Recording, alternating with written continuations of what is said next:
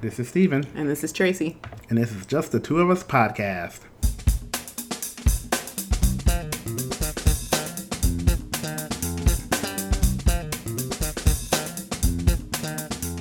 All right, so what's on the agenda today? Captain America! No, Did you like that? No, I didn't. No? That was a little weird, actually. Captain America! Now, what accent is that? This is one I made up. It was racist. That's what it was. What? Racist? It's no specific accent. That sounded mad racist, but that's neither here nor there. Why must everything be racist with you? Because it's the world we living in, our sister. Oh, God. We need to stay woke, girl. Okay, Black Panther. You see what I did there? I did see what you did there. Yes. Well, anyway, today, we're going to talk about Captain America 3, Civil War, give our thoughts on it, kind of like a review of the movie. Mm-hmm. This is going to be a spoiler-heavy, discussion, so if you haven't seen it, you probably shouldn't listen to this podcast. Do not listen. Just bookmark this podcast and come back to it later after you've seen it because, this is the best way to talk about it. So it's not a review to get you to see the movie. It's a review for people who've already seen it. Right. What we thought about the movie. I know, they probably think, I already saw it. I don't care what you have to say, but here we are. Right. You're the worst. So, hey, we should start off and kind of do a little recap. Right. I know. Yeah. For people who did see it and they need me to explain it to them. But, a little refresher. Yeah, a little refresher. Essentially, Captain America 3, Civil War is a follow-up to Captain America 2, Winter Soldier.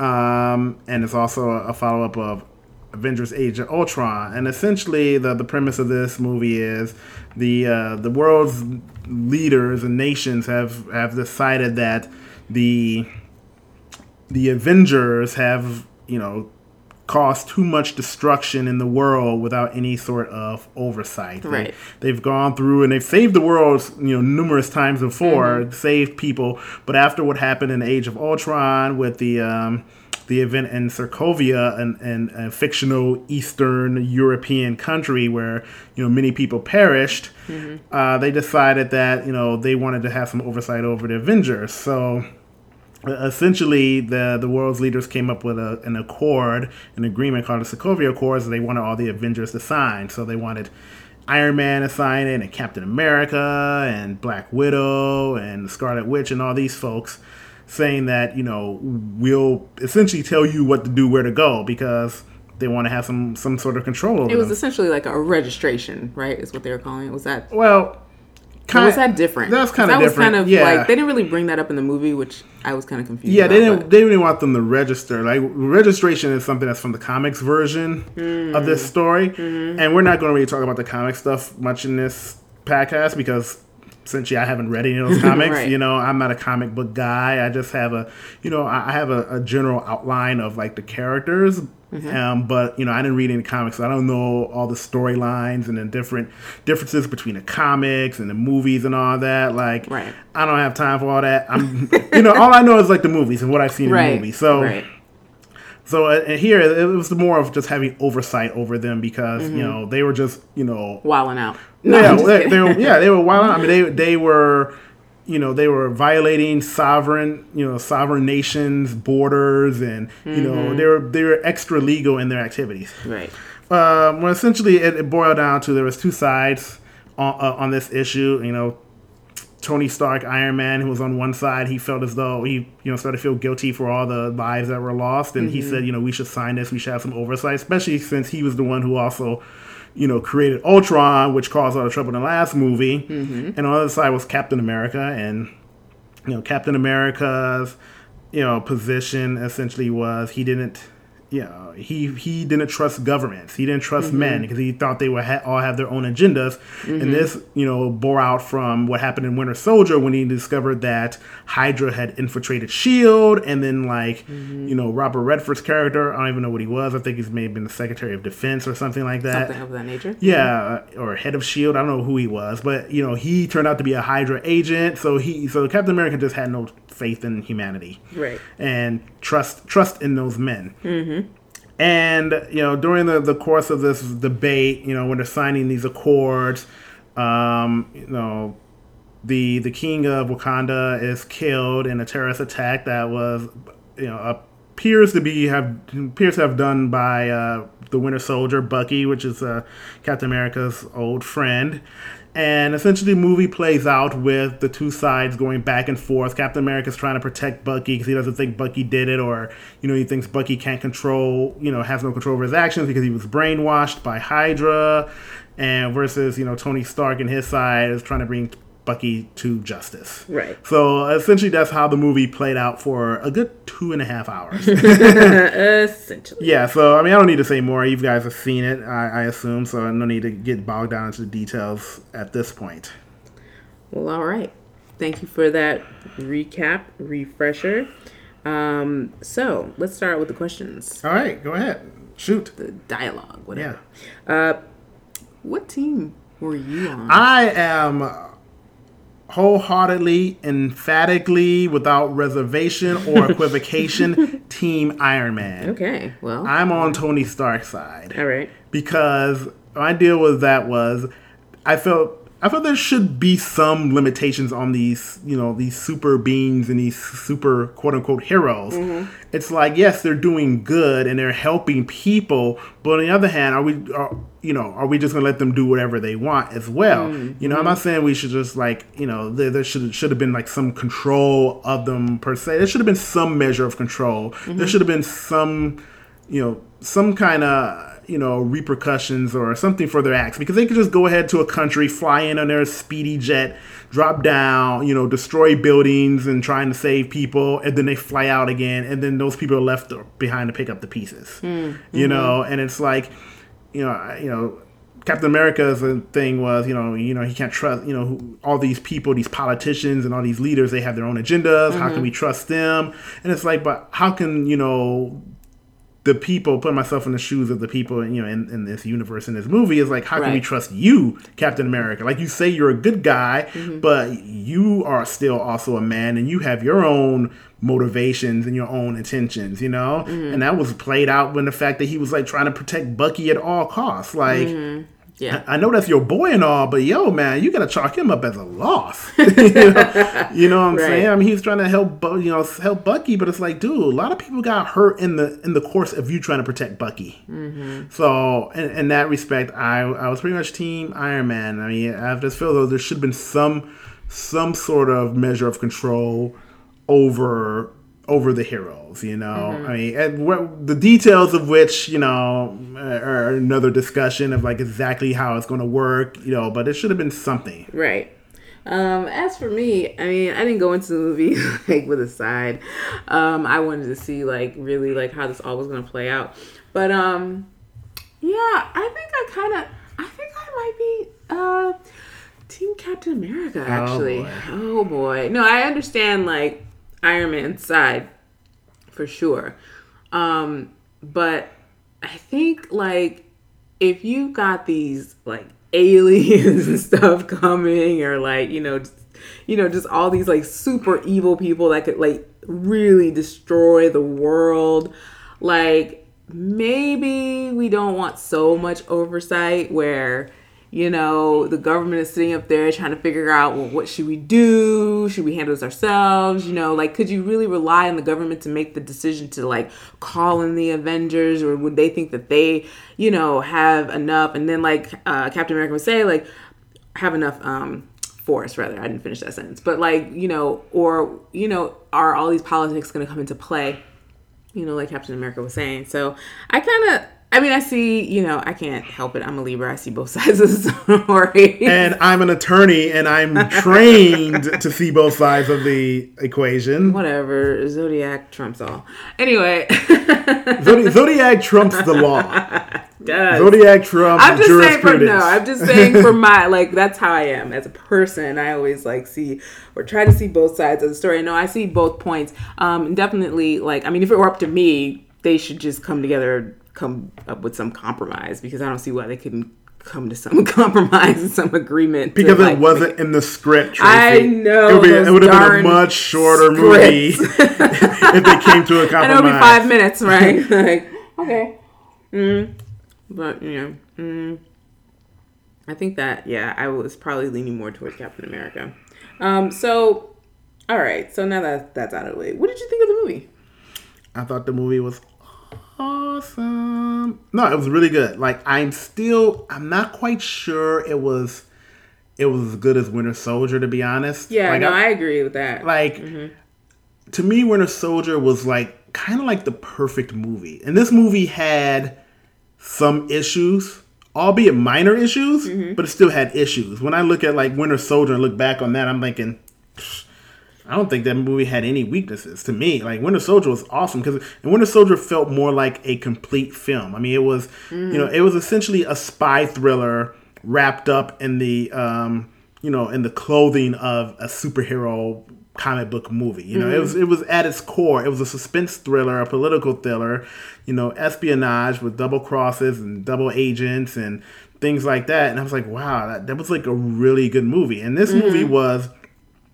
It was more of a typical comic book movie, more like the Avengers movies because they had just so many, so many superheroes in this particular film. So in that way, it kind of felt bloated. It felt like more of like a showcase for all the action and just having all these characters. Yeah. But the issues that were talked about in the movie, I mean, the philosophical issues on whether or not you want oversight over these heroes, and then how far you would go to like help a friend, what's right and what's wrong. That was some like pretty heavy stuff that you don't usually see in comic book movies. So that was pretty good. And like I said, even though it seemed kind of bloated, it was a lot of characters, like they did a darn good job of still making it like a streamlined film. Like they did a great job of balancing all those characters. I mean, it was like, it didn't feel like it was too many characters. It just because of the way they introduced them, and and I noticed a lot of other people felt the same way about,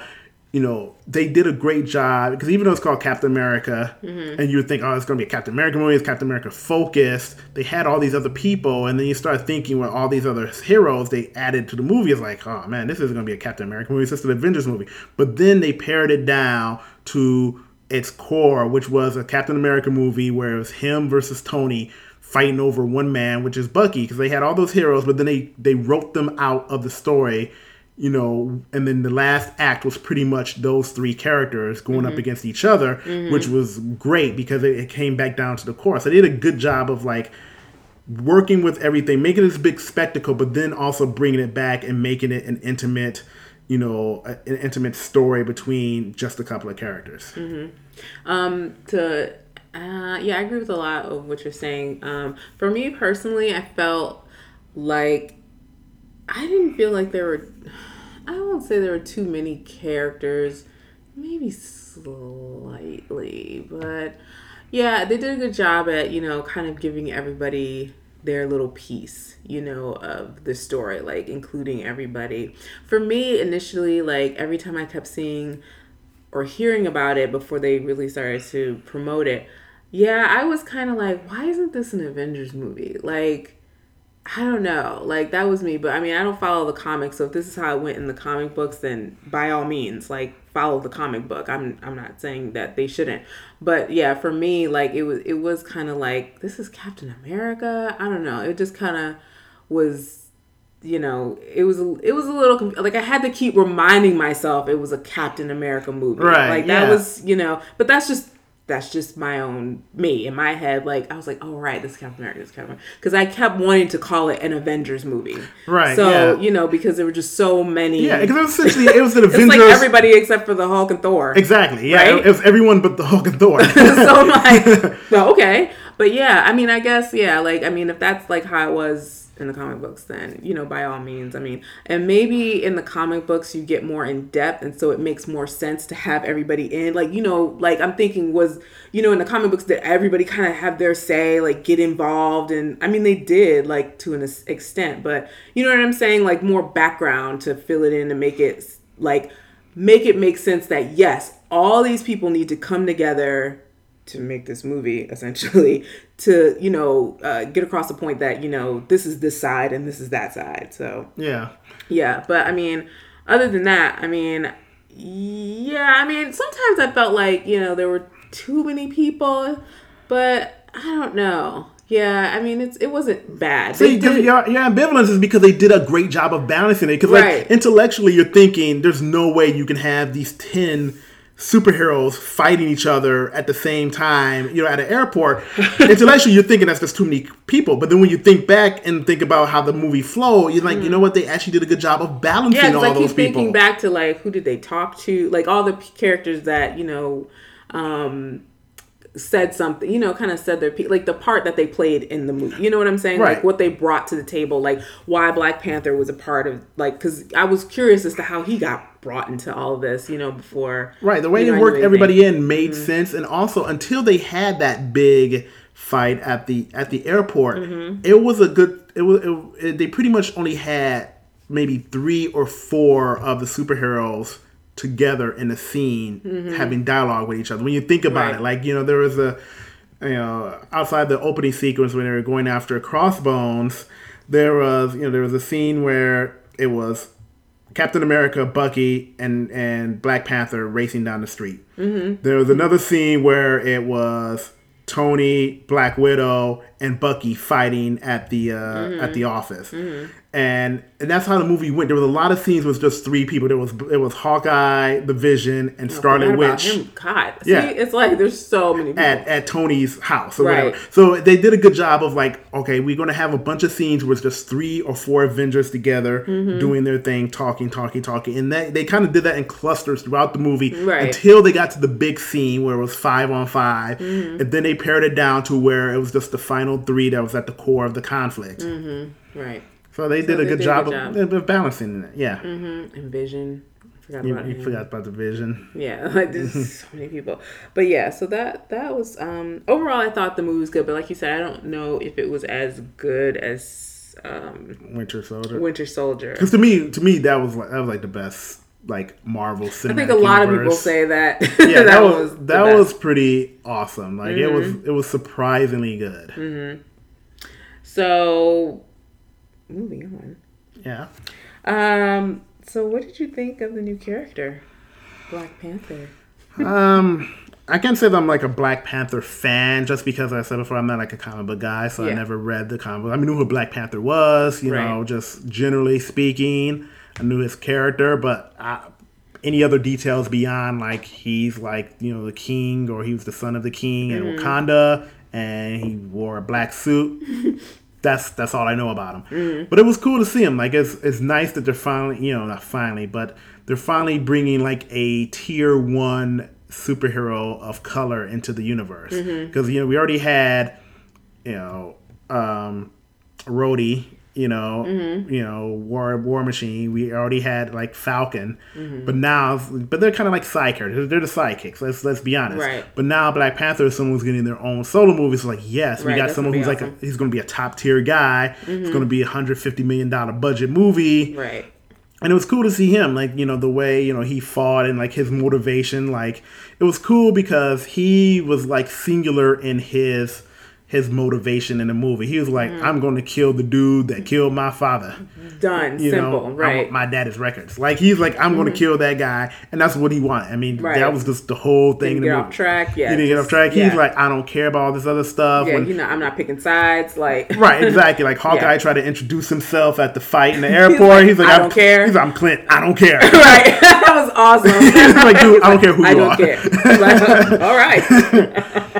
Yeah, so awesome. It was cool. And then Chadwick Boseman was good. Like he really good. He played the role well. He was cool and debonair and. But nice to see that he will have his own movie. Right. Yeah, he's regal and like presented that regal personality. So it's like it was nice. I liked him. That was awesome. Well, I agree with all that you said. I don't have any other additional comments. So move on. What did you think of Spider-Man showing up? Spider-Man as was the big awesome, quote unquote surprise. I was the surprise that everybody knew about. Right. Exactly. I was unsure of how I was going to react to Spider-Man, how that was going to carry out. Because, like, when they were, developing the movie and they were producing it, Marvel was negotiating with Sony to use Spider-Man in the movie. And they didn't finalize that deal until while they were like actually shooting the film. You know, they were already in production when they finalized that deal. And his scenes, you know, he had a couple of scenes. You could easily see how if Marvel didn't work out that deal with Sony to use the character in this film, you can see how they could have easily excised that character from the movie. You know, right. I mean, it's kind of like Marvel's probably going in with the idea like, cool, we love to have Spider-Man in it. We got the script written, we're in production. But if we don't get him, big deal. Right. We won't even notice. So, and when you think of it like that, you might think, oh, well, because of that, you know, it's probably like, you know, superfluous. Like, you didn't need Spider-Man in there. But it worked. It still worked organically within the plot of the movie. Right. And he was awesome. Like, he was like the Peter Parker that you remember from the comics. I mean, they recast the role, and they went younger. They went to a kid who's actually like high school age to play a high school age Peter Parker. And this, you know, they kind of they're rebooting the character, so it's now he's only been Spider-Man for 6 months. And it was cool because it was just like how you would think of Spider-Man in comics. I read Spider-Man when I was in high school. When I was a kid, I read The Amazing Spider-Man. There was like 3 Spider-Mans at the time. But oh my gosh. then there was a 4th one that was just Spider-Man. But there was Amazing Spider-Man. There was Web of Spider-Man, Spectacular Spider-Man, and Spider-Man. And I was reading Amazing Spider-Man. That was the one I read. And yeah, that is the Spider-Man of what I remember. He was cracking jokes. He was funny, and he was like a kid in a candy store. I mean, he had probably like the best one-liners in the movie, pretty much. Sure. You know, everyone laughed and cheered when he was on screen, and it didn't feel contrived to me that Spider-Man was in the movie. It was definitely an addition to the movie. It was nice to see. Yeah. I thought it was a good addition. He was hilarious. At first, because see, I forgot that they were rebooting this all over again. So, you know, I was like, why is Spider-Man like 12? But he was hilarious. Like, I'm glad like they got, you know, that all worked out to have him in the movie. So that was a nice quote unquote surprise. And it was cool. Made added something different to the fight scenes for sure. So because he definitely brought the levity to it. I mean, like, if he kept talking and, you know, it's like, this is so cool, and then like at one point, you got a metal arm. I know, he's talking to Buck. He's like, that's cool. And then at one point, Falcon was like, you know, usually, you know, people don't talk during these fights. You know what I'm saying? He's like, what are you doing? Why do you keep talking? Like, oh, my bad. Yeah, and everyone's like, where did he come from? Like, where did this kid come from? You know? Where did they get this guy? Right. Yeah, that was funny.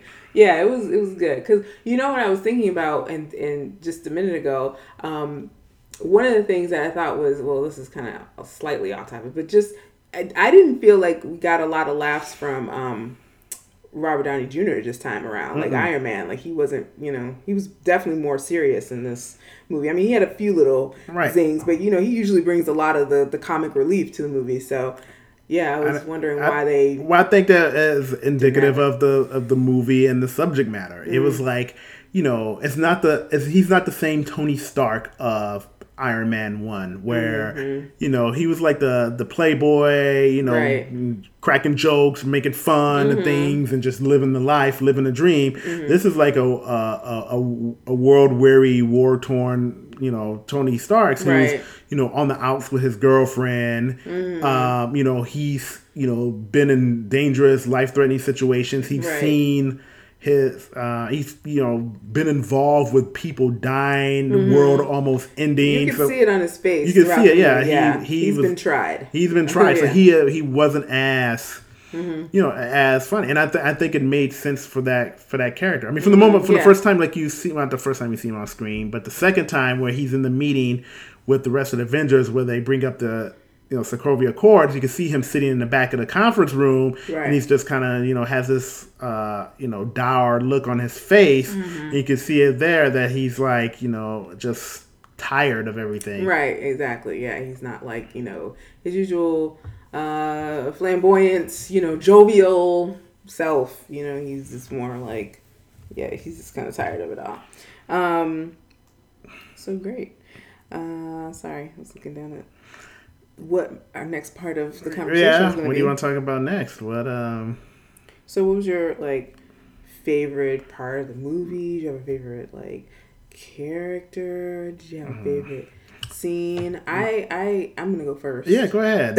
I'll say no because I just really I think a lot of people loved the scene. I don't know who she was, but the woman who was homegirl. Yeah, like who was she supposed to be? Like they didn't explain Black it. Panther, but I think it's from the comics. Okay, but she's like part of his like royal like security or something. Group. Yeah, that scene. Yeah, where she was like move or be moved, and he comes out like as entertaining as this one would be. That was great. So that was like definitely a favorite scene. A lot of people seem to like that as well. What else did I like? I'm always in awe of all the special effects and all of the. It was awesome. What? I'm kind of hijacking your That's answer, okay. but the like obviously all the stunts were great, but the one that like had everyone gasping, at least in the theater when we saw it, like I felt as though like people like ooh whoa, was when Bucky grabbed the motorcycle. And midair and flipped it around and then went going in the other direction. That was nice. That was great. Everyone was like, "Whoa," because it was cool because that was more of a more quote unquote simple practical stunt as opposed to having all these explosions and all kinds of stuff. Like this is like a simple on the ground. I'm going to get this bike in like midair, flip it around and ride in the other direction. Right. And that was like pretty nice. Yeah, that was sweet. Yeah. Oh my God. I just remembered that. Yeah, that was awesome. There was another thing I can't remember. I enjoyed the fight scene with Black Widow and the two guys in Lagos. Yeah. Through the market. Through the market. That was good. What about you? There's so much that I did like. I really enjoyed like the Spider-Man scene when he was, Spider-Man talking to Tony Stark. I enjoyed it like when Spider-Man comes home and then like Aunt May's there chilling with Tony Stark, sitting a little close on the couch. Marissa Tomei. Shout out to Marissa Tomei. Robert Downey Jr. Just she's getting close. I'm like, and then when I saw her, because I remember reading a while back that Marissa Tomei was cast as Aunt May, but I completely dismissed that and I forgot it when the movie came on, and I see Marissa Tomei there, and I'm like, this ain't the Aunt May I remember. Right. Because I've been reading the comics, Aunt May was always some old lady with gray hair, which didn't make sense. Like, this is a more age-appropriate casting. So Marissa Tomei is 51, right? And doesn't look it. She doesn't look at all. No, she doesn't. So God. She's 51. And, Spider-Man is supposed to be in high school, right? So let's say Spider-Man's 16. So that makes, Aunt May or Marissa Tomei 35 years his senior. Which would make sense if, like, Aunt May is, his mother or his father's sister. Right, because you would think they would be around the same age, somewhere in the 30s. So her being his aunt makes a lot more sense than, like, when they were in the comics, it was always some old lady with gray hair. Yeah, looks like his grandma. Right, exactly. Yeah. That didn't make any sense. That's like, I don't know, a CIA agent named Sharon Carter having 100-year-old aunt named Peggy Carter. That just makes no sense whatsoever. Yeah, they didn't clarify that at all. And that was, as a tangent, I didn't like that. Like, they didn't explain, like, that Agent Carter, Peggy Carter, was her aunt, right? They never explained if that's her aunt or her great aunt. Right. Because Peggy Carter was over 100 at that point. She was in World War II helping, the Allies and, the SSI and all that stuff. So let's say she's like in her 20s. Let's give her 25 right there. World War II was from 41 to 47 as far as the U.S.'s involvement, right? So basically, it's like she had to be at least like 100 years old. Because, the war ended 70 years ago. Yeah. 70 years ago. And if you are a conservative and say she was 25 at the time, that makes her 95. And it's like, there's no reason for this young woman, played by Emily Van Camp, to be no more than 30. 30, right, exactly. Have a 95-year-old aunt. Right. And that's the one thing I wish they would have explained that was her great aunt rather than her aunt. Because then that makes a little bit more sense. Because it's like her grandmother's sister or grandfather's sister. That makes more sense than, no, that's one of my parents' sisters. Like, no. And so, I didn't like that. But I digress.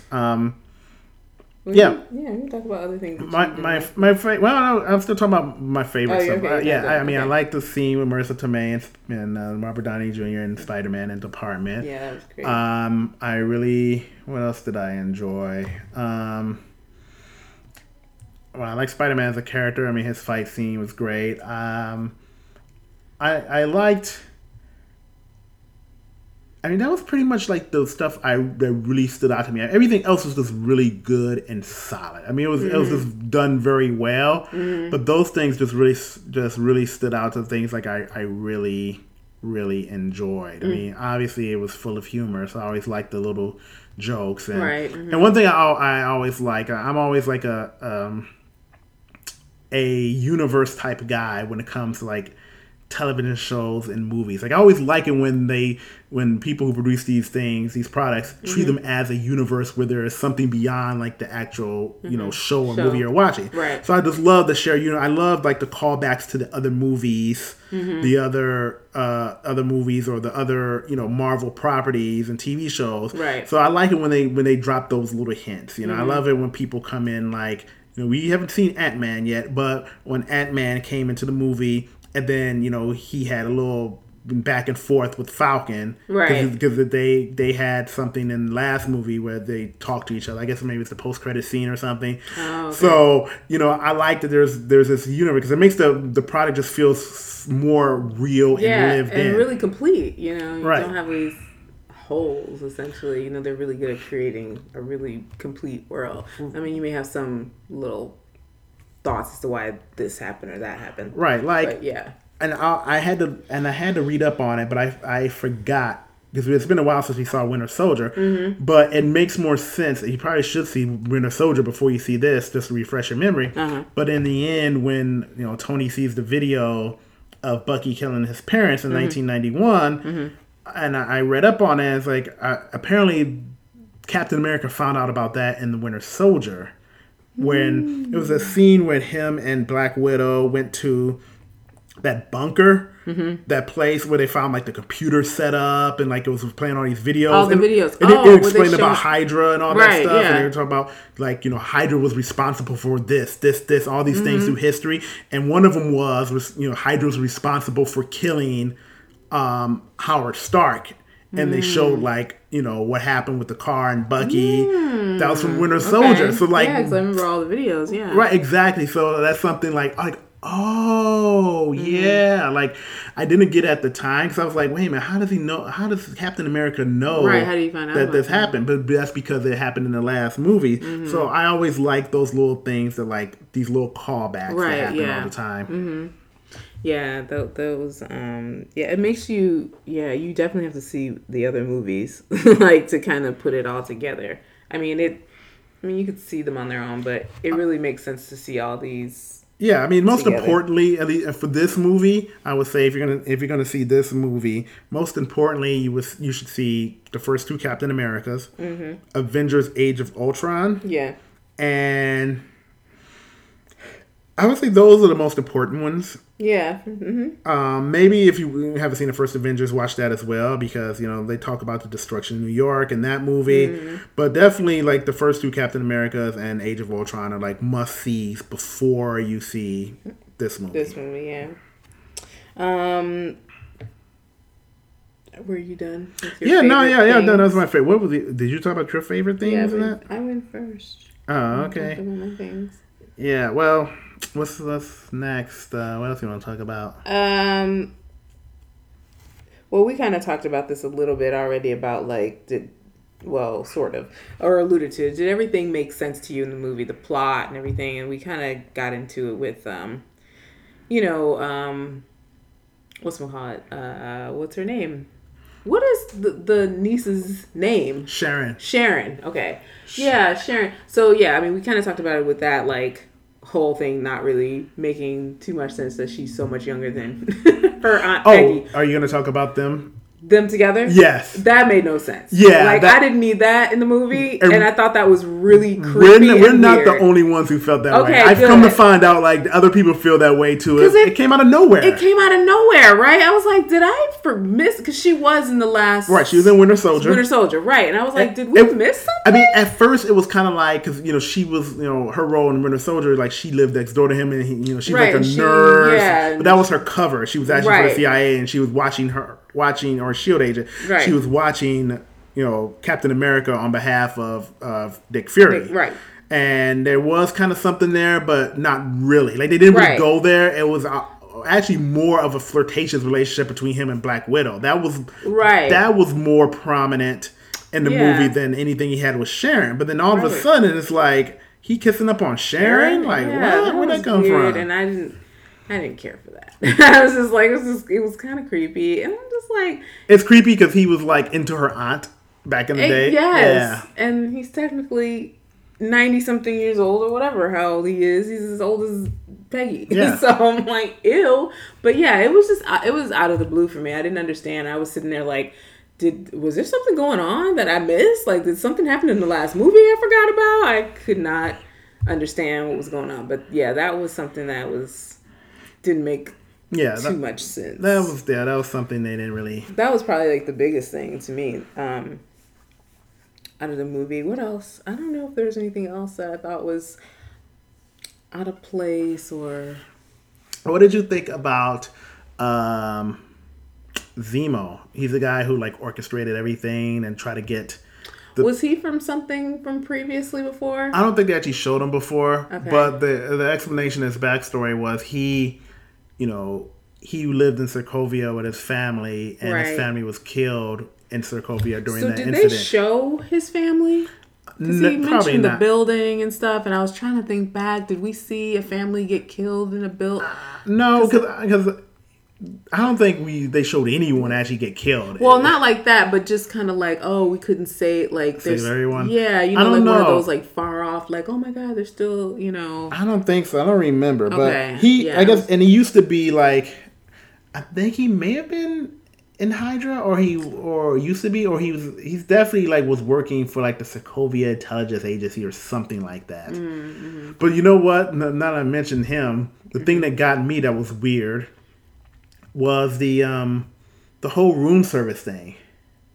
Remember the room service? The woman would come and bring like the orange juice and whatever bacon, it was. Whatever. Yeah, bacon.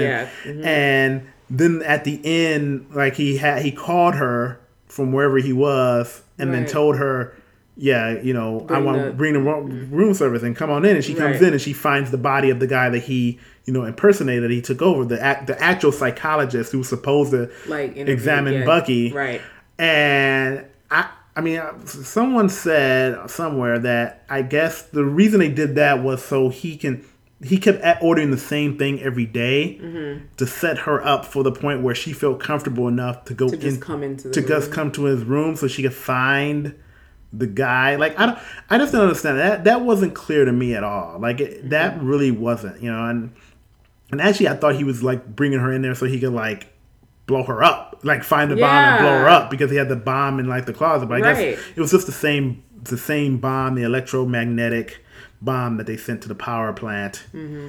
But yeah, that whole thing was weird to me, and to me that was probably the weakest thing in the movie, just because to me there wasn't much clarification on what it was. Mm-hmm. Yeah, it was kind of weird.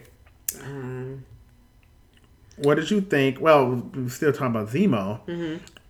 What did you think about the end when Zemo was going to kill himself and the magical Black Panther came through and he says, no, Mr. White Man, I am not going to let you die today. I'm going to forgive you for killing my father and throwing my country into despair. I'm going to stop you from killing yourself. How did you feel about that turn of events?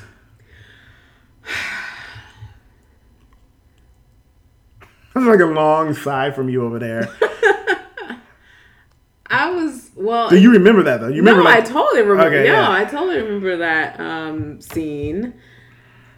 What did I think about it? I'm trying to think about what my first thoughts were about it. I mean, because you talked about before, like Black Panther was on a singular mission. Like he thought Bucky was responsible for it, so he spent the entire movie like after Bucky, Bucky, right? Mm-hmm. Until he like overheard the conversation and realized that it was Zemo who orchestrated the whole thing, right? And then he was actually going to go kill Zemo, but then he changed his mind and then stopped Zemo from killing himself. And I'm like, I don't know, player. Like, I can understand you not wanting to kill him yourself anymore, but if he was going to kill himself, then I'm like, he kind of solves that problem for you. Right, exactly. I mean, that's like his punishment for like killing your father. He kills himself. And they never explained that. I don't think they explained what happened to him. No, they just kind of left it at that. Yeah, did he take him back to Wakanda and put him in like some prison? Oh, they did have him locked up. They did. They have it in that. They had him in the thing that they put Bucky in, that capsule thing. Remember they that's right. They took him to Nigeria, right? Did it? Is that where? Not Nigeria. Well, isn't that where Black Panther is? No, Wakanda. Oh, my bad. It's a fictional African country. Well. Side note. That's where they were. Side note. Because then, they were looking out. And then, yeah. Okay. But let me tell you this. Funny story. Someone asked me today, this week, I was talking about the Captain America movie to someone this week. And I was kind of, because this person hadn't seen all the movies. So I was kind of just trying to give my best, synopsis of all the plot points and trying to explain how we got to this point of Captain America. And I mentioned, Black Panther and how he's from, Wakanda. And this person said, is that a real country? And I'm like, whoa, wait a minute. Are you asking me if Wakanda is a real country? And he was serious. And I had to tell this person, no. It's not a real African country called Wakanda. Every time I think of it, I'm like, did they make that up? Did they think of Rwanda and Uganda and... Well, you're going to have to ask, Stan Lee or whoever created that character 50 years ago. It's a 50-year-old character, Yeah. So whatever was going on in the 60s, man. I don't know. It's every time I just think of other... I was like, did they just create, make up... take other countries and smash them all together and to make Wakanda? I just thought that was funny. I don't know every country in Africa or every continent in Africa as Raven Simone says. Oh, I was like, no, you're right. Raven Simone, every continent in every continent in Africa, whatever she says, yeah. But if someone were to tell me a fake African name, I would know it's not a real country. I can't name them all, but if someone told me, is Wakanda a real country? If you said a city, that's another thing. Right. But country, nah. Yeah, someone asked me a question, is Wakanda a country in Africa? I'd be like, no, that's something that's made up. Not having any knowledge of Black Panther, I would just know that Wakanda is not the name of a country in Africa.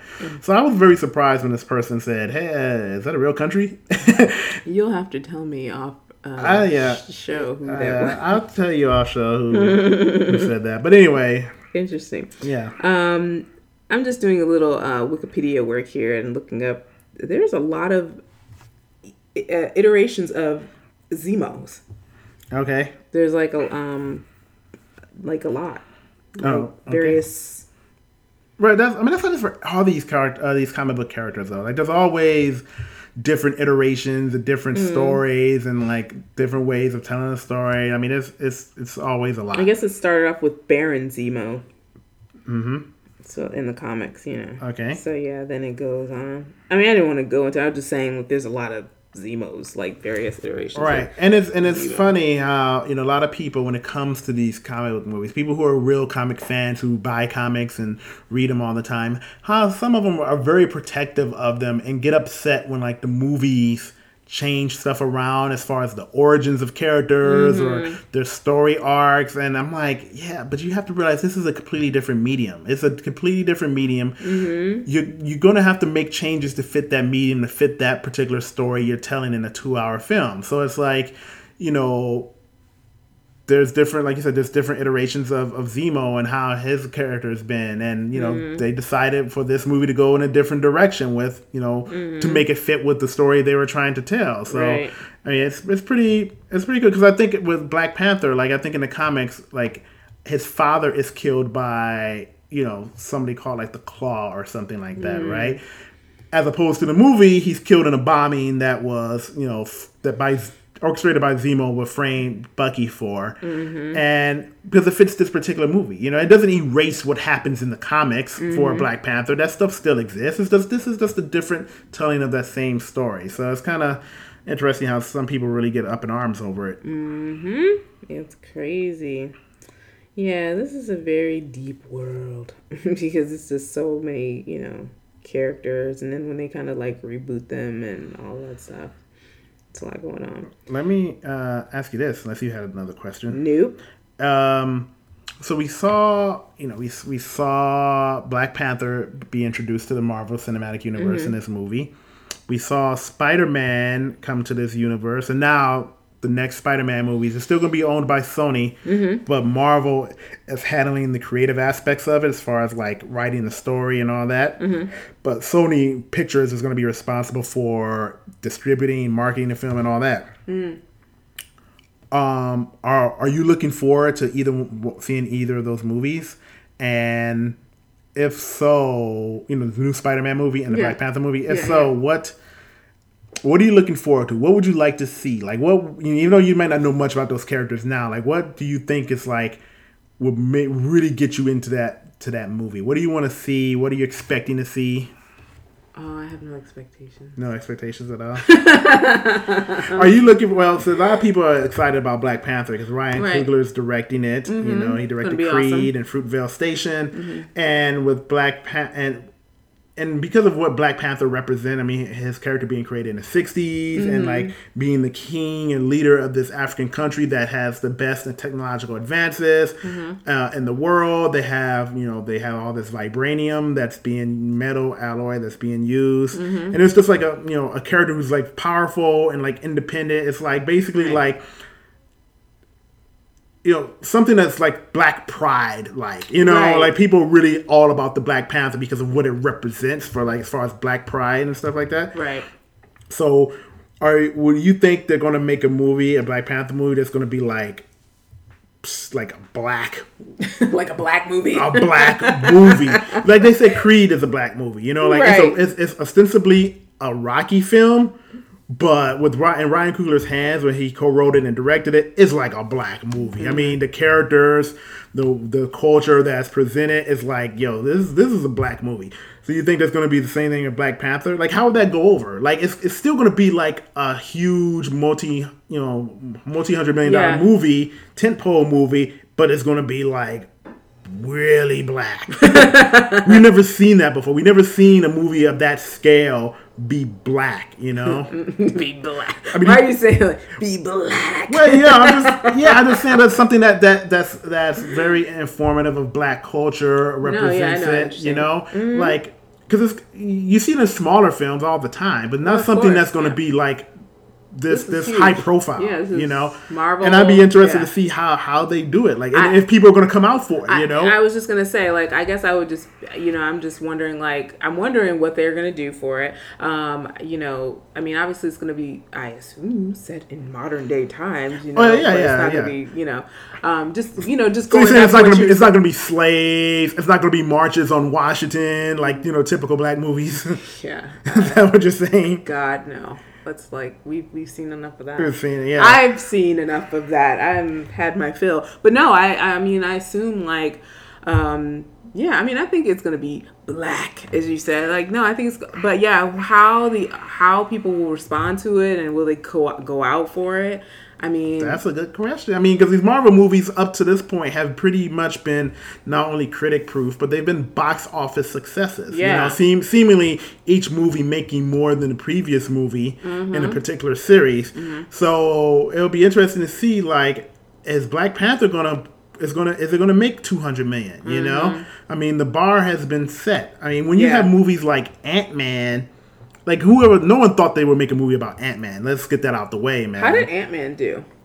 Ant-Man made $180 million domestic, which is amazing considering the subject matter. It's like about a guy who gets small as an ant and has the strength of an ant. And then Guardians of the Galaxy. Guardians of the Galaxy, like characters that no one outside of actual comic book readers knew about. And it's a space opera, kind of action comedy that made like $330 million domestic. Wow. Which is amazing. Like, that was huge. That is huge. I mean, I think that puts it at number 3 on the list. Maybe maybe number 3 or number 4 on the Marvel Cinematic Universe list. Like, it made a ton of money, you know? So it's like, if those movies can make a lot of money, like, I'm expecting no less than $200 million for Black Panther. Maybe $250, you know? Yeah. I mean, you figure all the comic book people, if they're hardcore. Right, the hardcore comic people, they're going to go see it. Unless they're, everything. like, you know, racist. Yeah.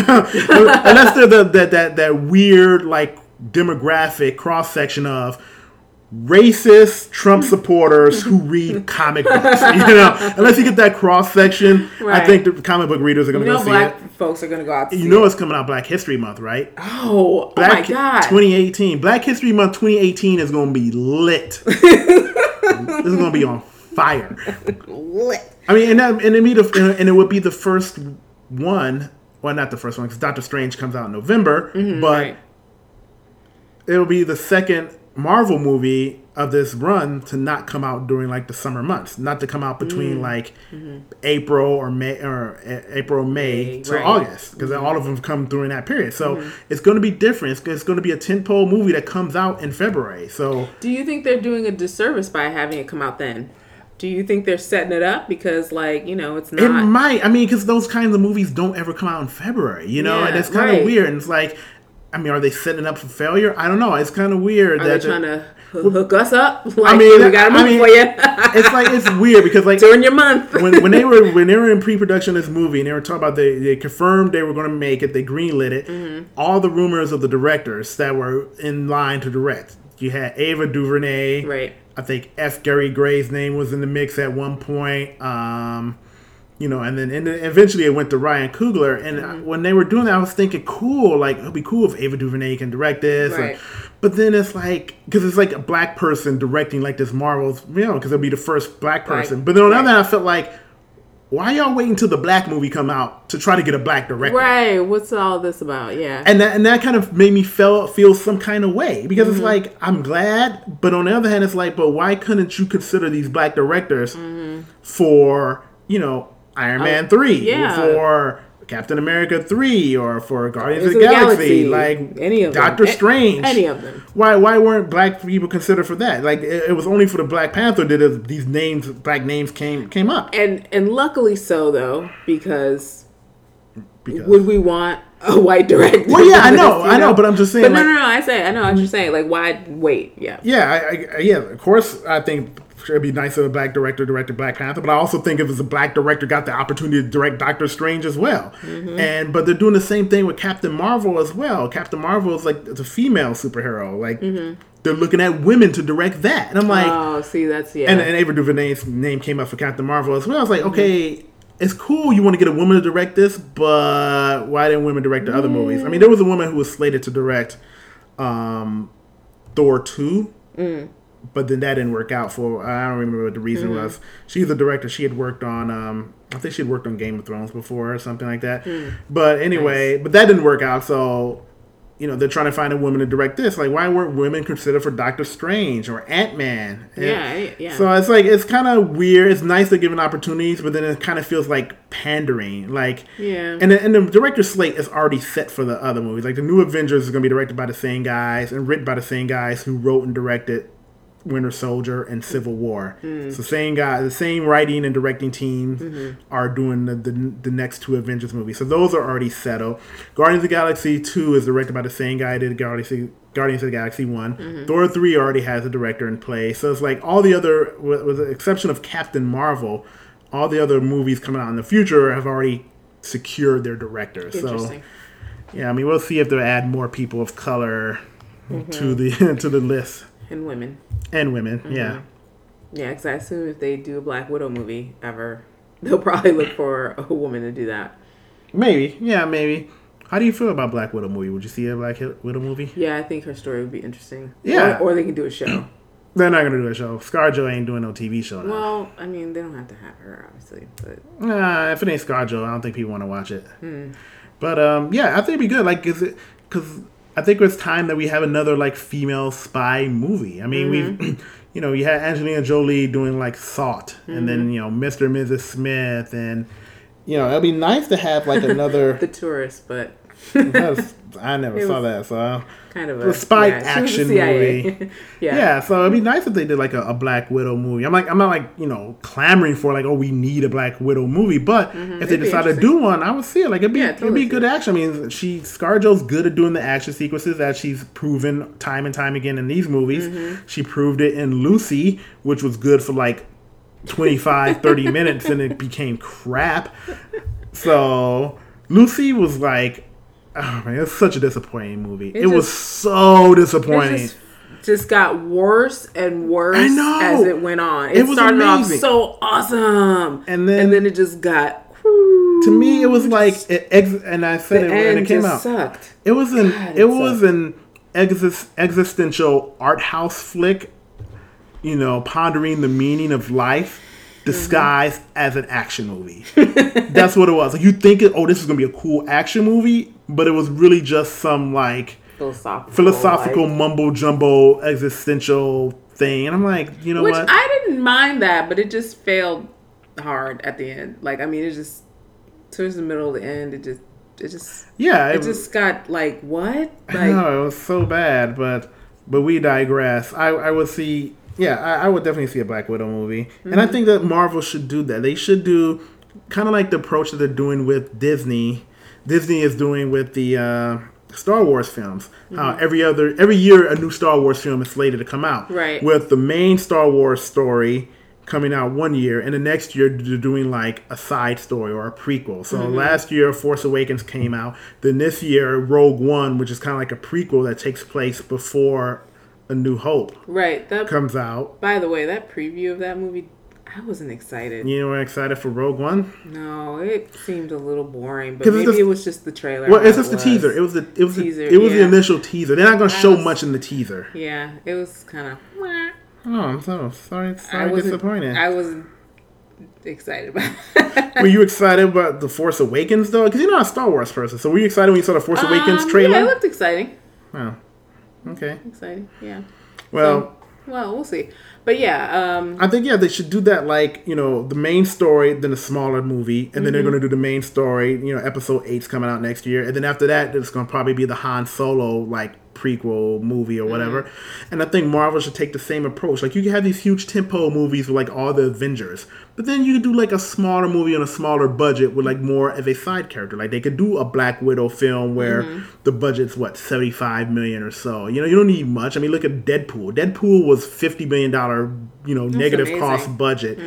And it made like $300 million. Like Deadpool had a relatively small budget in comparison to the other superhero movies, and it did well. So if you could do a Black Widow for 50, maybe 75 million, and do that with other like side characters, other people and other characters you can do a movie with that you don't have to pull the whole gang together and spend $250 million on. So they should probably take that approach to kind of like bridge the gap between the big movies.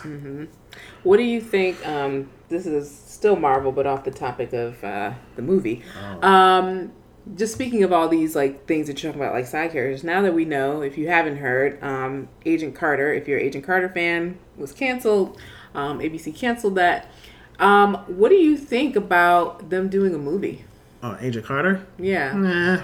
You don't think that'd be exciting? Because some of the tweets I was reading, like some people were like, "Man, it would have been nice to see her get to the point of starting or like how S.H.I.E.L.D. came to be." Yeah, they never got to the point where they formed. I would be interested in that. Like, I don't need much more than that, but I would like to see like that part. What if they did like a little movie about that? Yeah, if that was the plot, if they explained how S.H.I.E.L.D. came about, I would probably watch that. I'd be interested in that. But if it's like a, just basically like a typical like Agent Carter like episode, no. But if you talk about how she helped form S.H.I.E.L.D., right? Then that'd be something I would be interested in. That would be really interesting. Yeah. I mean, they could do a lot with that.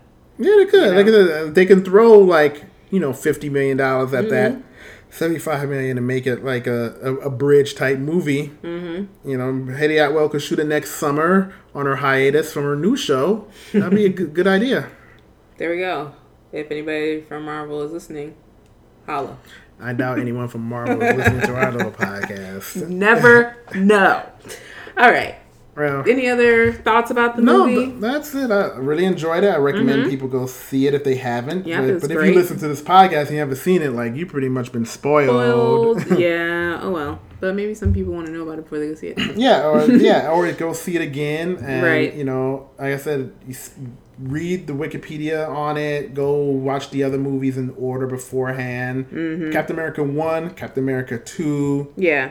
Age of Ultron, and then Civil War. Go in that order, and then you should be all caught up. Yep. Awesome. Yeah. All right. Well, it looks like that's our time. Steven. I want to thank everyone for listening. Thank you so much. I'm going to give out the information for people to find us. Okay. You can find us on Twitter at JTTOU podcast. And at Nipsey, and you are at Treyrific. Mm-hmm. Also, you can find us on Facebook. And our podcast is all over the place. We're on iTunes. We're on Google Play. We're on Stitcher, SoundCloud, TuneIn. Just do a search for Just the Two of Us podcast. All of that. If you just do Just the Two of Us, you might get a song by Bill Withers. But if you do Just the Two of Us podcast, you'll get Tracy and Steven. Find us. Yes. Excellent. So thanks, everyone, and we'll see you next time. Bye.